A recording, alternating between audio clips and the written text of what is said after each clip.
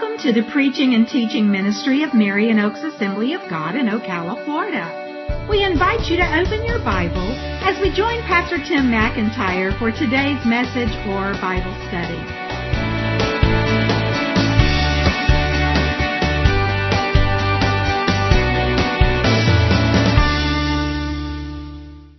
Hopefully you found Luke chapter 4 by now. As I mentioned, the last couple of weeks we've been in our missions convention, so the Sunday sermons have been focused on missions. Next week is Easter, so we're going to focus on the resurrection of Jesus.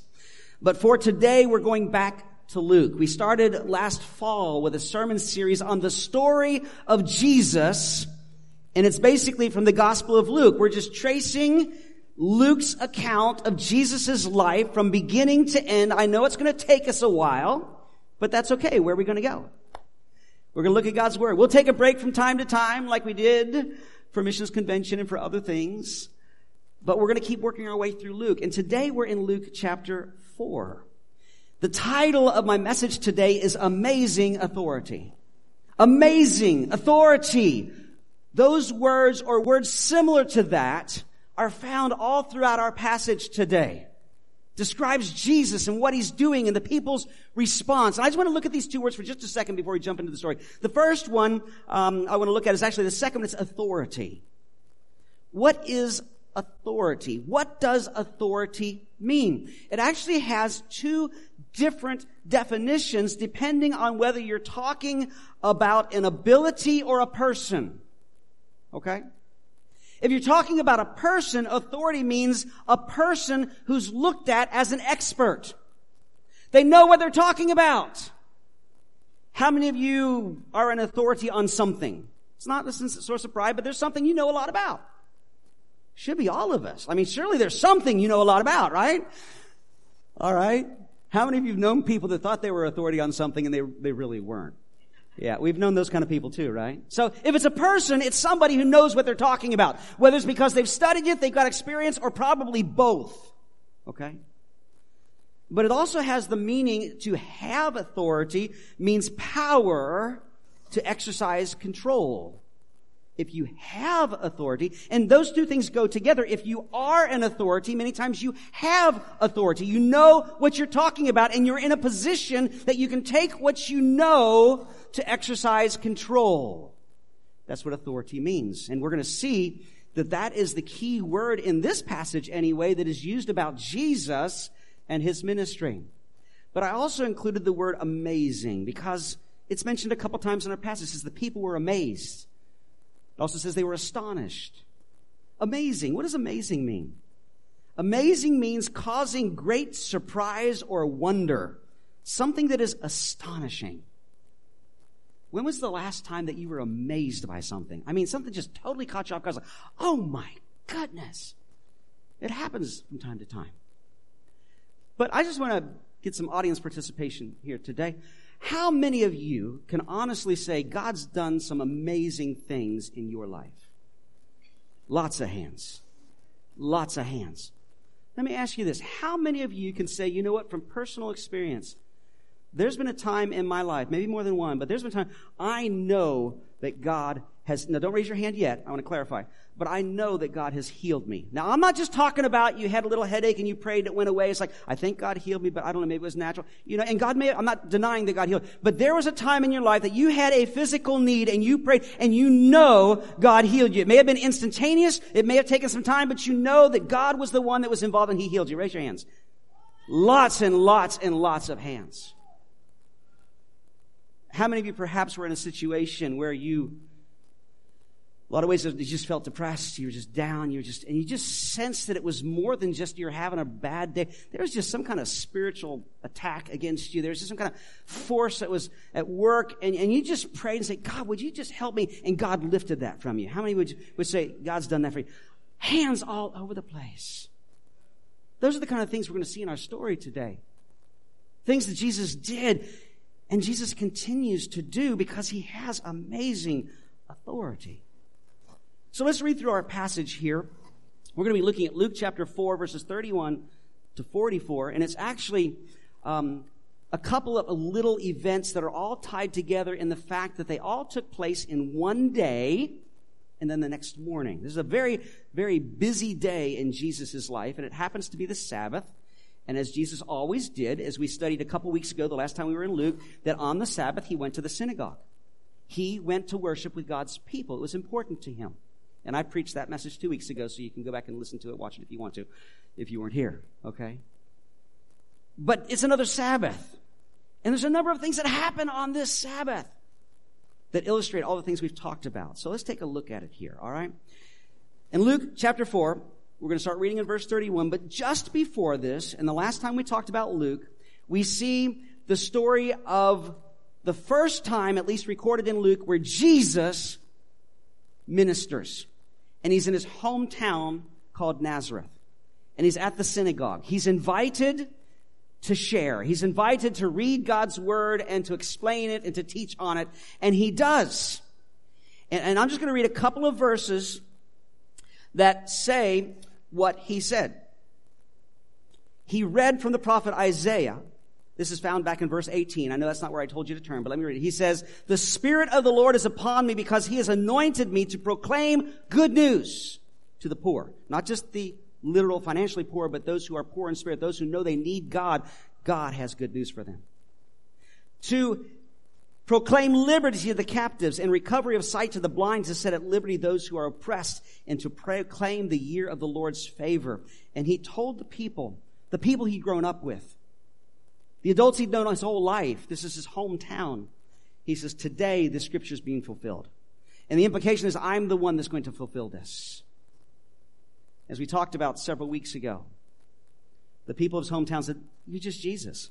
They were amazed that he had this much knowledge and he seemed to speak with authority, but it's like, not amazement like, wow, God's really at work. It's amazement like, who does he think he is? This is Jesus. Like I said, there are probably some older women in the synagogue that said, "Jesus, I changed your diaper."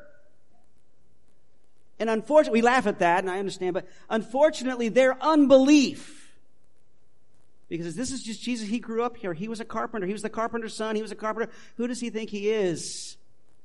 Their unbelief led to rejection. In fact, it says they wanted to try to kill him. They weren't able to. He just walked away. And he left Nazareth, and there's no indication he ever went back. And even though Jesus perhaps could have anticipated this would happen, you can't help but feel that he probably was very disappointed. It's probably very, very hurtful to him. But it's at the end of that we pick up our story for today. Luke chapter 4, starting in verse 31. He leaves Nazareth, and he goes down to Capernaum. And when you read the story of Jesus' life, you find that this now becomes kind of his headquarters, the main place he is at home at. He's living there somewhere, and then he leaves there to travel some places, and he comes back to Capernaum. He goes from other places, and he comes back to Capernaum. It's kind of like his home base now, okay? And so it says, "And he went down to Capernaum, a city of Galilee, and he was teaching them on the Sabbath." Again, in the synagogue, he's invited to teach. He teaches. "And they were astonished at his teaching, for his word possessed authority." They were astonished at his teaching because his word possessed authority. In just a little bit, he's going to not just say things, but he's going to deliver people. He's going to heal people. He's beginning his ministry. He's beginning all the accounts that we read about in the Gospels of when Jesus impacts people's lives in a positive way, in a very practical way. I love the summary of what Jesus did while he was on earth that Luke writes later in the book of Acts, because Luke wrote not only the Gospel of Luke, but the book of Acts. And in Acts chapter 10, verse 38, it says, "God anointed Jesus of Nazareth with the Holy Spirit and with power. He went about doing good and healing all who were oppressed by the devil, for God was with him." And so he's in the synagogue and he's teaching, and they're amazed that he teaches with authority. What's the big deal there? They would hear teaching every week in the synagogue. They would hear teaching when they would go to Jerusalem for the great festivals. But there was something different about Jesus. What was it? He taught with authority. Does that mean the other teachers didn't have any authority? Well, you see, at that time and place, the rabbis, the teachers, would teach, and they would teach with authority, but not their own authority. What I mean by that is they would say, well, this is what God's Word says, so because God's Word says this is what we should believe. Or they would say, you know what? Rabbi so-and-so who lived 100 years ago believed that this is what God was talking about, and Rabbi so-and-so. They would never quote themselves or just speak for themselves. They would always quote other people who were considered authorities so that they could be seen to have authority in what they said. And there's nothing wrong with that. There's many times I'll stand up here and we'll be talking about a passage of Scripture and it's a little bit muddy exactly what it means, and I'll say, most Bible scholars believe, and I'm not doing that to try to bring myself more authority. I'm just trying to say, hey, I've studied this and this is what a lot of Bible scholars believe about this passage, okay? And there's nothing wrong with that. Even in the Old Testament, when there are prophets that were speaking for God, they never spoke in their own authority. They said, thus saith the Lord. And you know what? I do that too. When I read God's Word, I say, this is what God's Word says. If God said it, this is what God says. I believe it. It's true. We can count on it. But what made Jesus different is he didn't have to depend upon somebody else's authority. He didn't have to say, well, this is what God says. He did quote Scripture. But you see, he was God. And he came in the flesh. And so when he spoke as God. Now these people didn't understand this at this time, but because he was able to speak that way and he spoke the truth and he did such with such authority, it amazed them. We get amazed by miracles, and they are too. We get amazed by the supernatural, and they do too. But they're amazed by the words of Jesus because they have authority. Let's go on. Verse 33. And in the synagogue there was a man who had the spirit of an unclean demon. And he cried out with a loud voice, "Ha! What have you to do with us, Jesus of Nazareth? Have you come to destroy us? I know who you are, the Holy One of God." But Jesus rebuked him, saying, "Be silent and come out of him." And when the demon had thrown him down in their midst, he came out of him, having done him no harm. So here we see Jesus healing a man with an unclean demon by casting that demon out. I like what John tells us in 1 John 3:8. The reason the Son of God appeared was to destroy the works of the devil. To destroy the works of the devil. So we see Jesus is teaching. And there's a man there who has a demon, and there's a lot of things you can study about demon possession and oppression and all that kind of stuff. But there's a lot of things that are not real clear, like how does someone end up having a demon working actively in their life or, quote, taking possession. Although I will tell you this, that some of the things that are portrayed, not that I've watched many of them at all, but I don't know if I watched any of them, but are portrayed, well, I hear that are portrayed in movies about people that are demon possessed. A lot of that stuff is not real biblical, okay? But there is some that is. It's like, how does somebody get into that position? And the only thing I can tell you that what the Word of God seems to indicate is that at some point there's some kind of opening up to spiritual powers that are not of God. Even Paul says that just by being angry unjustifiably and allowing that to simmer can open the door to the devil. Now, I'm not saying if you get angry and you don't deal with it, you're going to be demon-possessed, okay? That's not what I'm saying. I'm just saying we want to be very, very careful, even as believers, that we do not open the door for the devil to get a foothold in our life in any way. Let me be very quick to clarify something. I do not believe at all that a believer can be demon-possessed, because the Holy Spirit dwells within us. No evil spiritual power can take possession of us or take control of us. But can I tell you that Christians can be very much oppressed, spiritually speaking? We just asked for testimonies of how many people felt that way, and God did something, right? Yeah. So without getting into the how and why and whatever, this man somehow in his life had an unclean, evil spirit within him. And Jesus cast him out. You see, Jesus had the authority. His authority was not just to speak the truth, but to do something about it. And he cast this demon out. And I love the fact that even though the demon did everything he could to hurt this guy, he was unharmed when it was all over. It's true the demon cast him down and all that, but you know what? He was unharmed. Now it's very interesting that in this, and in a little bit later in the passage we're going to read today, and in many other places, you see Jesus dealing with demons, and they start speaking and say, "We know who you are. What are you going to do to?" And he says, "Be quiet." Why does he do that? Well, the Word of God doesn't tell us specifically exactly why he did it, but there's a lot of good reasons why Jesus did not want the demons speaking on his behalf. One of them is the fact that whatever Jesus said and did, he wanted to be accepted on his own merits, and the fact that he had come from God and God's working in and through his life and through his words. He didn't need or want the support of demons. Okay? I mean, can you imagine if you had to apply for a job or something else, you need a character reference, and you say, you know what, I know a really good mob boss. I know a really good criminal I could get a character reference from.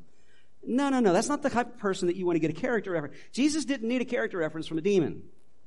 But not only that, they were revealing the truth.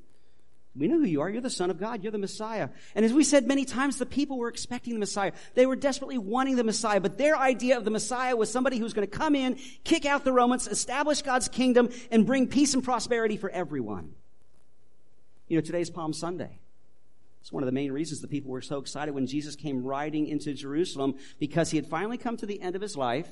And he was willing for everybody to know that he really was the Messiah, even though they had the wrong idea about it. And he was willing for them to proclaim him to be that one who had come in, because he knew that that was what was going to set the fire to the fuse that would bring about his death. You see, the Bible did talk about a Messiah that was going to come and reestablish God's kingdom and bring peace and prosperity, and Jesus will do that one day. But the Bible also talked about the one who was going to come was going to be the suffering servant who was going to die for the sins of the world. That's why Jesus came. And he didn't want the demons to have free reign to say, he's the Messiah. And people say, yeah, he is. Let's make him king. You know, and everything, God's plan for him and his ministry get totally off track. And not only that, but that would cause friction and conflict with the Roman authorities and with the religious authorities way too soon. He knew it was coming, but it's still 3 years off. He doesn't need that right now, so he tells the demons to be quiet. But the other thing that caused amazement for the people is that there were other people during that time that were, quote, exorcists, and they cast out demons. Jesus just did it with a word, because he had the authority. He said, you're done. Be gone. Get out of there. The other exorcists, they had all these potions they'd mix up and you had to drink and do that. They had all these incantations, and for the spiritual ones, all these prayers and all these things you had to do and unusual things. You can do your own research, but there are all kind of crazy, strange things that they would have these demon-possessed people to do to try to get rid of the demon. But Jesus just said, that's it. Be gone. Be gone. Let's go on, verse 36. It says here, and they were all amazed. There's that amazement again. And they said to one another, what is this word? Talking about that word of authority. For with authority and power, he commands the unclean spirits, and they come out. It's like, wow, he just spoke. Boom, it's over. Not like the guy down on the corner in that shop, you know, and you tell a guy and they have to go there 3 days and they're doing, no, it's just done. And reports about him went out into every place in the surrounding region. The amazement, the things that Jesus, the word's just spreading everywhere. Let's go on, verse 38. And he arose and left the synagogue. See, this is all still happening in the morning, Sabbath morning in synagogue, worshiping with God's people. He's spoken, he's shared, he's taught with authority, he's cast the demon out of this guy. Now it's time to go home for Sabbath lunch. I almost said Sunday lunch, but this is Saturday. They want to go home to Sabbath lunch, and they're going to Simon Peter's house. Simon Peter has a house. He lives in with his wife and his brother Andrew and his mother-in-law. Simon must have really loved his mother-in-law. That's all I'm going to say about that. So, I loved my mother-in-law. Just saying. Verse 38. And Jesus arose and left the synagogue and entered Simon's house. Now Simon's mother-in-law was ill with a high fever, probably something like malaria, which was very common in the area of Capernaum because it's so low and close to the water. But the words that are being used here indicate that she is close to death. This is a very serious situation. And they appealed to Jesus on her behalf. And he stood over her and rebuked the fever, and it left her. And immediately she rose and began to serve them. You can tell she is a mother. I don't know how many of you maybe have seen any of the shows from the series they're producing called The Chosen, which I happen to really like. Some people really like them, some don't. That's okay. It doesn't matter. It's basically a reenactment of Jesus' life and stories from the Gospels and that kind of stuff. But it shows this particular one, and Peter's wife's mother, his mother-in-law is sick. She's out of her mind, just delirious. Jesus heals her, and she wakes up and says, what am I doing in bed? It's time to fix lunch. And she gets up and starts fixing food and all that kind of stuff. But that's her response. That's just who she is. But Jesus heals her. We go on to verse 40. Now when the sun was setting, all those who had any who were sick with various diseases brought them to him. And he laid his hands on every one of them and healed them. And demons also came out of many, crying, "You're the Son of God," and he rebuked them and would not allow them to speak because they knew that he was the Christ. Sun's going down. He's at Peter's house. All of a sudden, this crowd begins to form. All these people, and the words that are used here is that they're carrying people on stretchers, on mats. People that can't, they're bringing anybody and everybody who's sick or oppressed by the devil or whatever. And the reason they waited till sundown is that they were not allowed to do certain things on the Sabbath. They were not allowed to do anything considered work, which means to carry anything. They couldn't have carried someone who had to be carried to be, and their days went from sundown to sundown. So as soon as sundown hit, Sabbath is over. Okay, we're ready to start the next day. I know that's kind of strange for us, but that's the way they did things back then. So all these restrictions of the Sabbath are now lifted and they can all come to Jesus. And it says Jesus touches them one by one. He lays his hands on them. He prays for them. He heals them. He casts out demons. Indication, a great multitude of people. Again, this is something I never even thought about before, but I mentioned the show The Chosen. When I watched this particular episode where it shows the disciples are kind of hanging around and Jesus is ministering to people and stuff. And it gets late into the night. And all the people are finally gone. And Jesus comes back and he's just kind of stunned because he is exhausted. I know that Jesus was not only God, but he was human. And the Bible talks about how he got tired. In fact, that one time he fell asleep in the boat and the great storm's going on. Didn't even notice he was so tired. But can you imagine you yourself personally praying for hundreds perhaps of people, one-on-one, taking your time? How exhausting that would be. Just kind of gave me another little insight into what it must have been like, what it might have been like for Jesus. But he healed so many people. Go on to verse 42. The next day. And when it was day, and if you look at this story in Mark and the other Gospels, it says, early before the sun had risen. Keeping in mind, Jesus had had a long Sabbath, up late the night before, praying for hundreds of people, exhausted. But in the morning, before the sun rose, he departed and went to a desolate place. Why? Mark tells us in Mark 1:35, he did that to go pray. Even after such a busy day and such an intense time, you would think he'd say, "Hey, Father, this has been a rough day. Can I sleep in the morning?" And I'm not saying God said no. I'm just saying that spending that time alone with his Father was so important to him. So crucial to his ministry. It didn't matter how difficult the day be. And I'm not against rest. You have a hard day and you can rest the next day. You take advantage of that. But we need to make time for God. We need to make time for our Father. Spend time with him. And this is what Jesus is doing. And when it was day, he departed and went into a desolate place. And the people sought him and came to him and would have kept him from leaving them. They're saying, "Jesus, come back to town. We want to hear some more stuff. We got some more stuff we need you to do. Just come on back, Jesus. Come on back to Capernaum." But he said to them, "I must preach the good news of the kingdom of God to other towns as well. For I was sent for this purpose." And he was preaching in the synagogues of Judea, which means all of the area of God's people. And so we have this summary of Jesus' ministry here at the beginning with specific examples of what he's doing. He's teaching, he's preaching, he's healing people, he's casting out demons, and he is not just staying in one place, he's going to where the people are. He's going wherever he's needed. He's going wherever somebody needs to hear the good news of the gospel. And we see these two words, amazing authority. The people are amazed. They're astonished because of the authority he has in what he says and in what he does. Those are great stories. But what does that have to do with us today? So I was studying all this last week and I was praying over it. So many things came to mind. And I'm going to do something today that you're not supposed to do as a preacher. But don't worry, it's not going to make the sermon any longer. Not going to make it any shorter either. But I'm just saying, All the things is when you're going to preach a message, you should focus on one main thought and just really zoom in on that, and that's it. But you know what? God gave me a number of things from this passage, and I believe that each one of these needs to be heard today, and each of us may need to hear different ones and apply them to our life. But they are all tied together.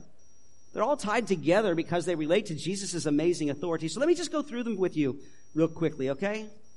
The first one is this, and it's just the basic truth. Jesus has amazing authority. He didn't just have it when he was here on earth. He still does. Because Jesus is God. He always has been. He was God before he came to earth. He was God while he was on the earth, although he was human also. And he still is God. And he has all authority. And he has authority to do amazing things. And he still does do amazing things. He's the same today as then. The writer of Hebrews says Jesus Christ is the same yesterday, today, and to forever, right? And just like then, he had the authority to know and to speak the truth. He still speaks the truth today. And just like then he had the authority over spiritual forces that come against his people, he still has that authority today. And just as then he had the authority to heal people supernaturally and miraculously, he still has that authority today. And that's why I started the sermon by taking that little poll. How many of you have experienced that in your own life? And so many hands went up. It's not in our story, but we're going to see it in a couple of chapters. In Luke chapter 5, verse 24, it says that Jesus has the authority to forgive sins.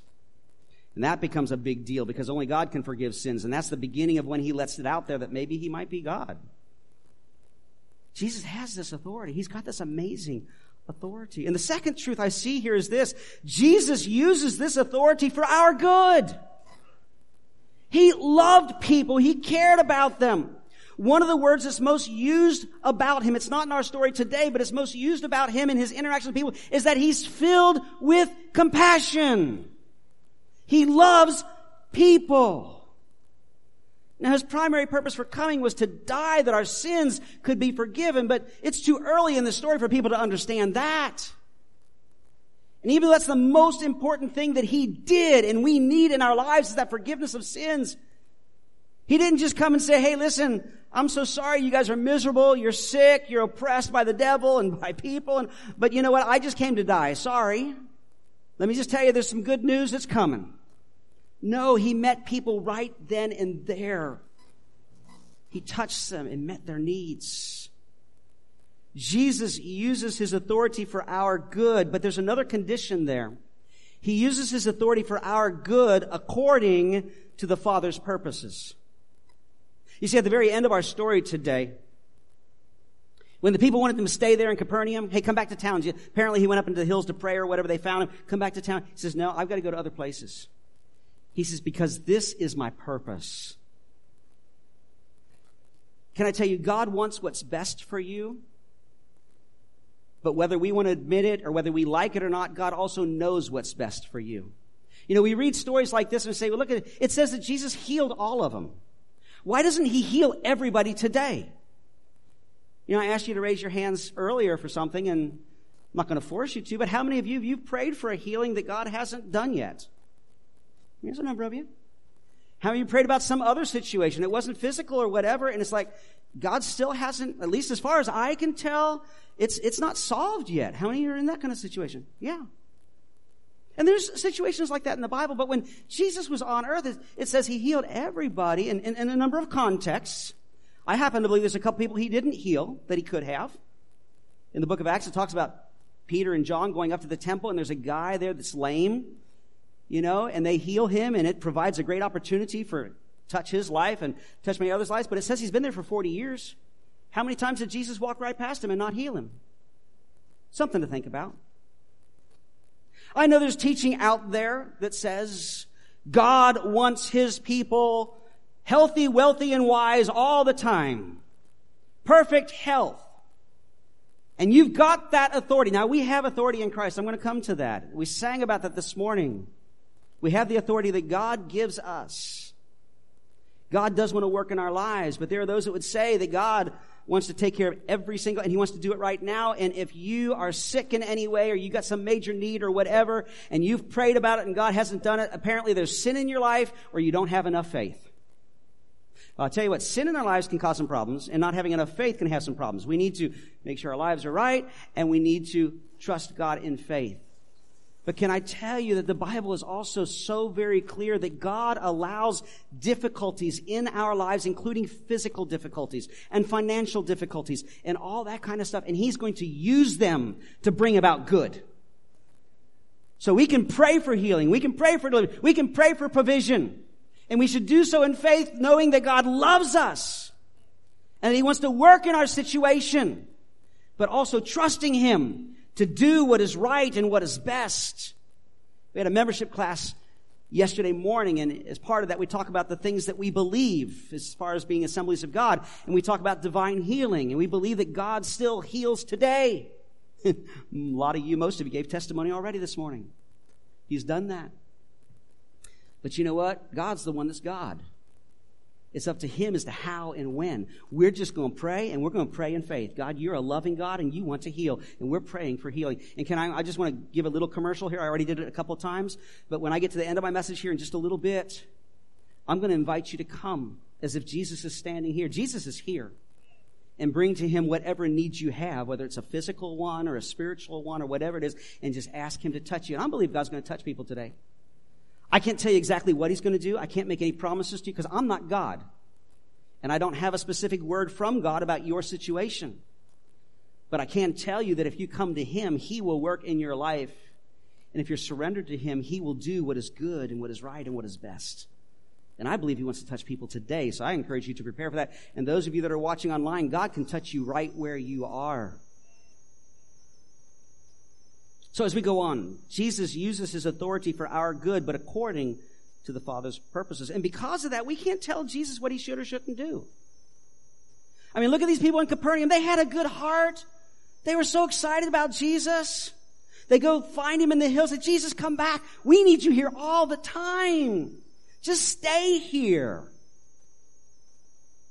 He says, I can't. I've got other things I've got to do.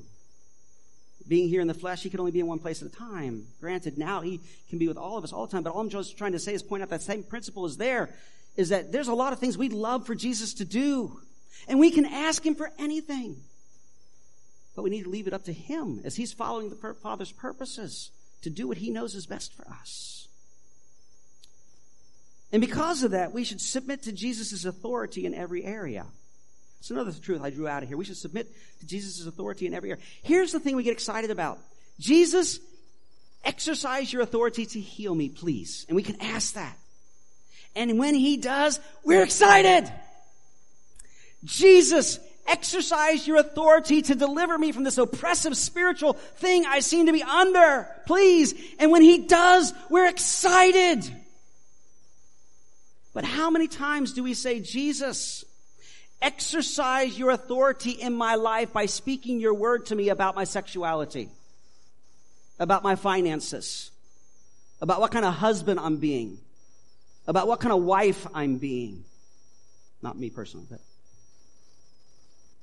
You see, this passage talks about Jesus using His authority to heal people, to cast out demons, but the main thing is that His authority to teach and to declare God's word for His people. And we get all excited about the supernatural, the miraculous, that thing that takes us out of pain, that thing that solves our problems. But we don't get near as excited about the fact that Jesus has authority to speak to our lives and tell us how to live them.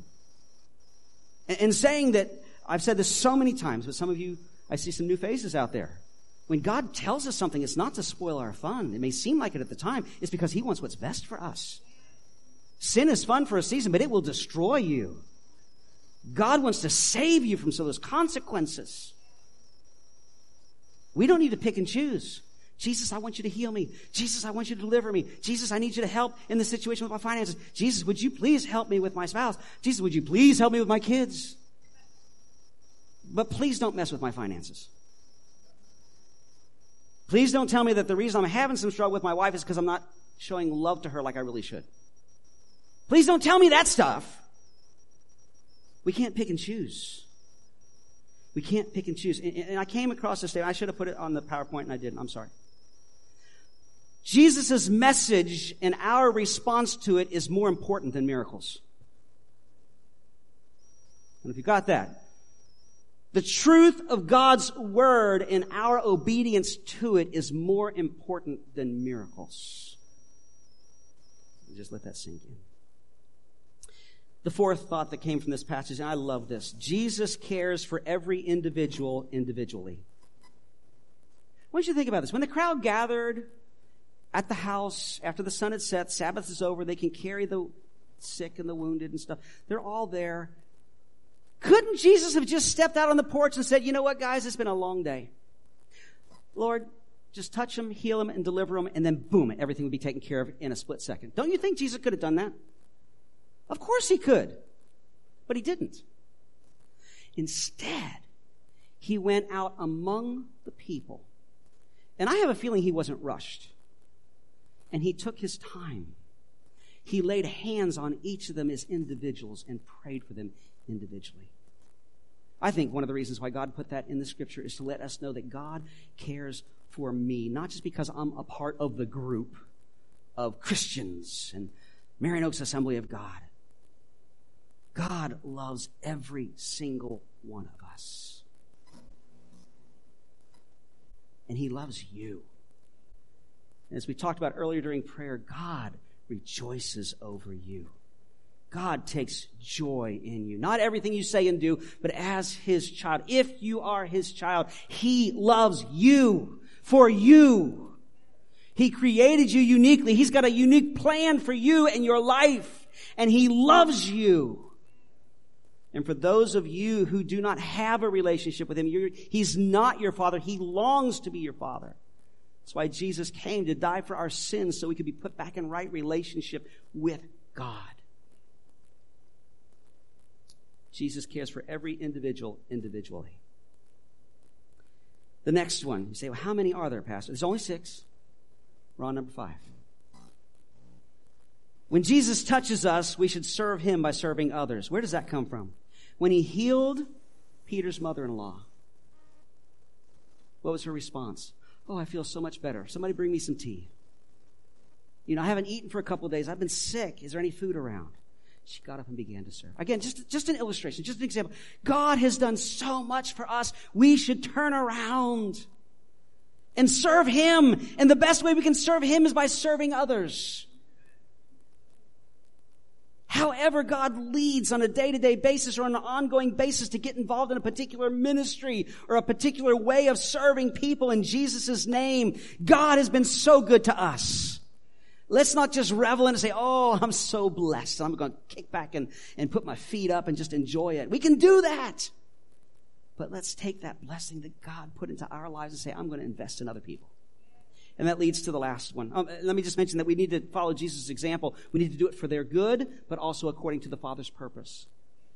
The last one here, number 6. Jesus commissions us to minister with his authority to those around us. We sang earlier that song Champion. It says, I have the authority that Jesus has given me. Those words are so important. I have authority, but I don't have any authority in myself. Okay? I mean, other than what I might have as a human being. But I'm talking about spiritually, I don't have any. I'm a pastor, been pastor a long time, but I don't have any authority in and of myself. I only have the authority that God has given to me. And God has, but God has given you authority too. On the basis of the truth of his word. And we need to take that authority and use it to minister to the people around us. We see that, and we're going to see it as we continue to go through the story of Jesus' life, where Jesus trains his disciples for what's going to happen after he's gone. He says, okay, this is a training time. I'm going to send y'all out 2 by 2. Okay? And so this is what you're going to do. You're going to go to places I haven't been yet. You're going to preach and teach about the kingdom of God. But I'm going to give you the authority and the power to pray for people, and they're going to be healed. And to cast out demons, and they're going to be cast out. And that's exactly what happened. And he did that a couple of times over those 3 years or so that he was ministering. He sent his disciples. Sometimes he sent the 12 out. So one place it says he sent out the 70 or the 72, whichever number's right there. And they came back rejoicing. Jesus, it happened. We went out preaching, and man, people were healed and people were delivered.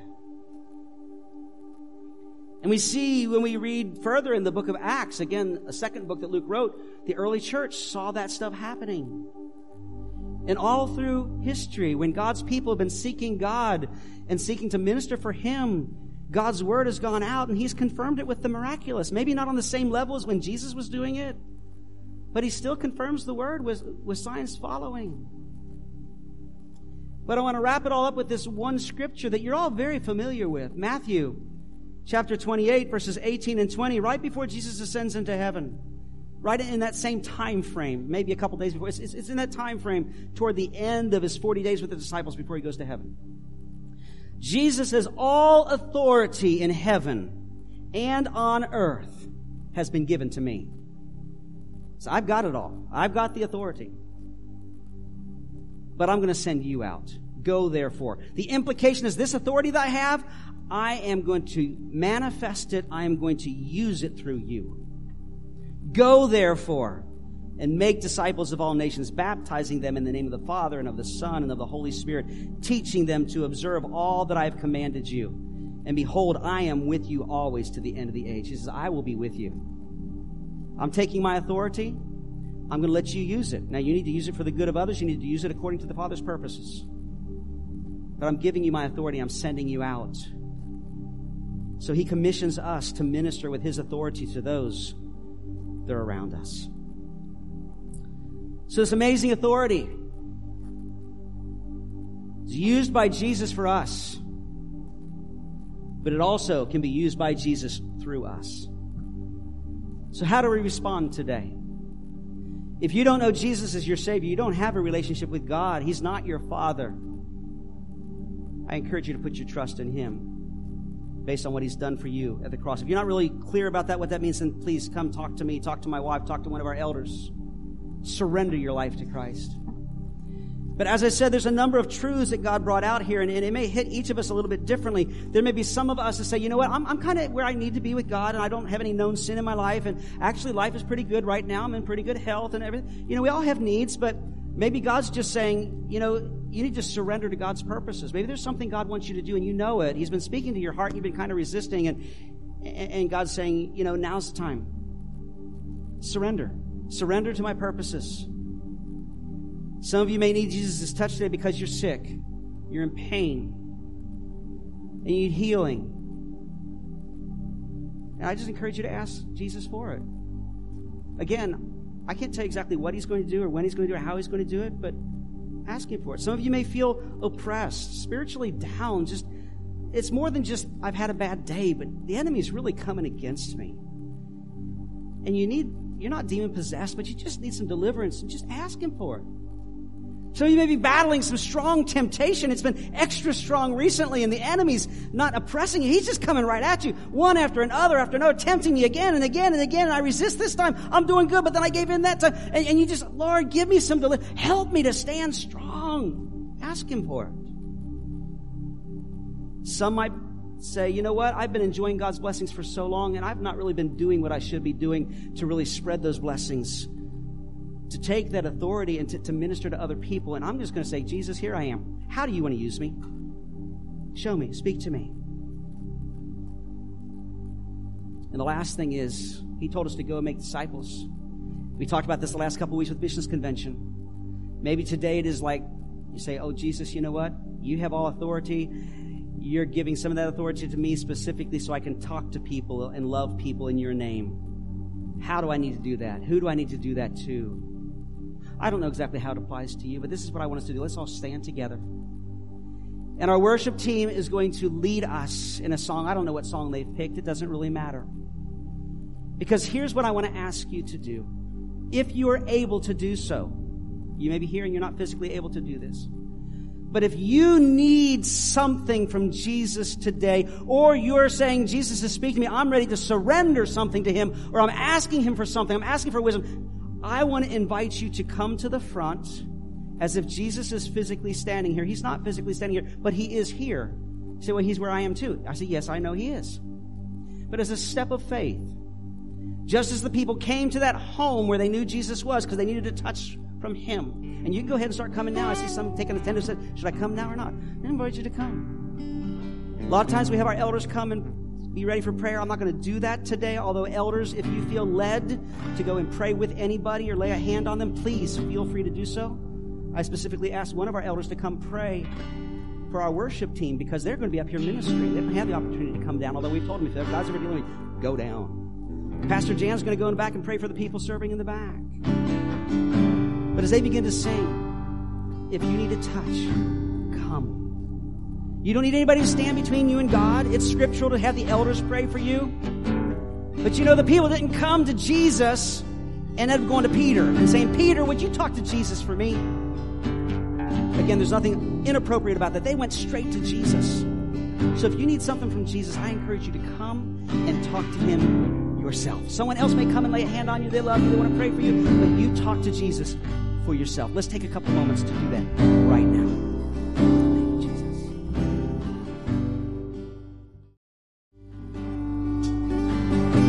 Hallelujah. As we close our time together this morning, those that are still praying, please continue. Would you that are here join me in praying for those that are not? I'm talking specifically those that are watching online. There are many that are watching online because they can't be here. They're not close enough. They have physical needs. They're caring for other people's physical needs or something. If they could be here, they would be here, but they're not. And there may be some that are watching today and you're sitting there and you're saying, I wish I could be in that place. God's with you where you are. So would you guys pray with me for them? Father, we pray for all of those who are watching today. Lord, even if it's a recording years from now, Lord, your presence is there. But Lord, this morning, right now, I pray that you would touch every single one who is watching this, where they are, that they would know that you are not only present in this sanctuary, in this place of meeting, but you are present in their home. And if they know you as their Savior, you're present in their heart. And I pray that you would do whatever needs to be done in their life. God, bring healing, physical healing, mental healing, emotional healing, relational healing. Bring, Lord God, deliverance from spiritual oppression and depression. Bring encouragement, bring strength, bring provision, bring wisdom. Help them, Lord God. You know what they need. You know what they're asking you for right now today. I pray you do it in Jesus' name. Thank you, Lord. And Father, I pray as we leave this place today, we would go once again with the knowledge that we have the privilege of knowing you, Lord God. We talked about amazing. Thank you, Lord, for your amazing grace. Thank you, Lord, for your amazing love. Thank you, Lord, for delivering us from sin and pouring so many other blessings in our lives. As we leave, I pray that we would go out as your emissaries, as your ambassadors, as your representatives, to make a difference in our world, Lord. Again, not because we're something, but because you have given us authority and your Spirit dwells within us, and you will use us if we're yielded to you and we follow your leading. So, Lord, give us wisdom. Show us what to do, what to say. Use us, Lord God, in other people's lives. Father, we thank you and we praise you for it. Hallelujah. Before we say amen, can we just rejoice one more time? Lord, we love you today. Lord, we praise you today. We thank you, Lord, for your goodness. We thank you for forgiveness. We thank you for your grace. We thank you for your love. We thank you, Lord God, for the way you've used your authority in our lives. Thank you, Jesus. Thank you, Jesus. And everybody said, amen. Amen. Love each other before you leave this place today.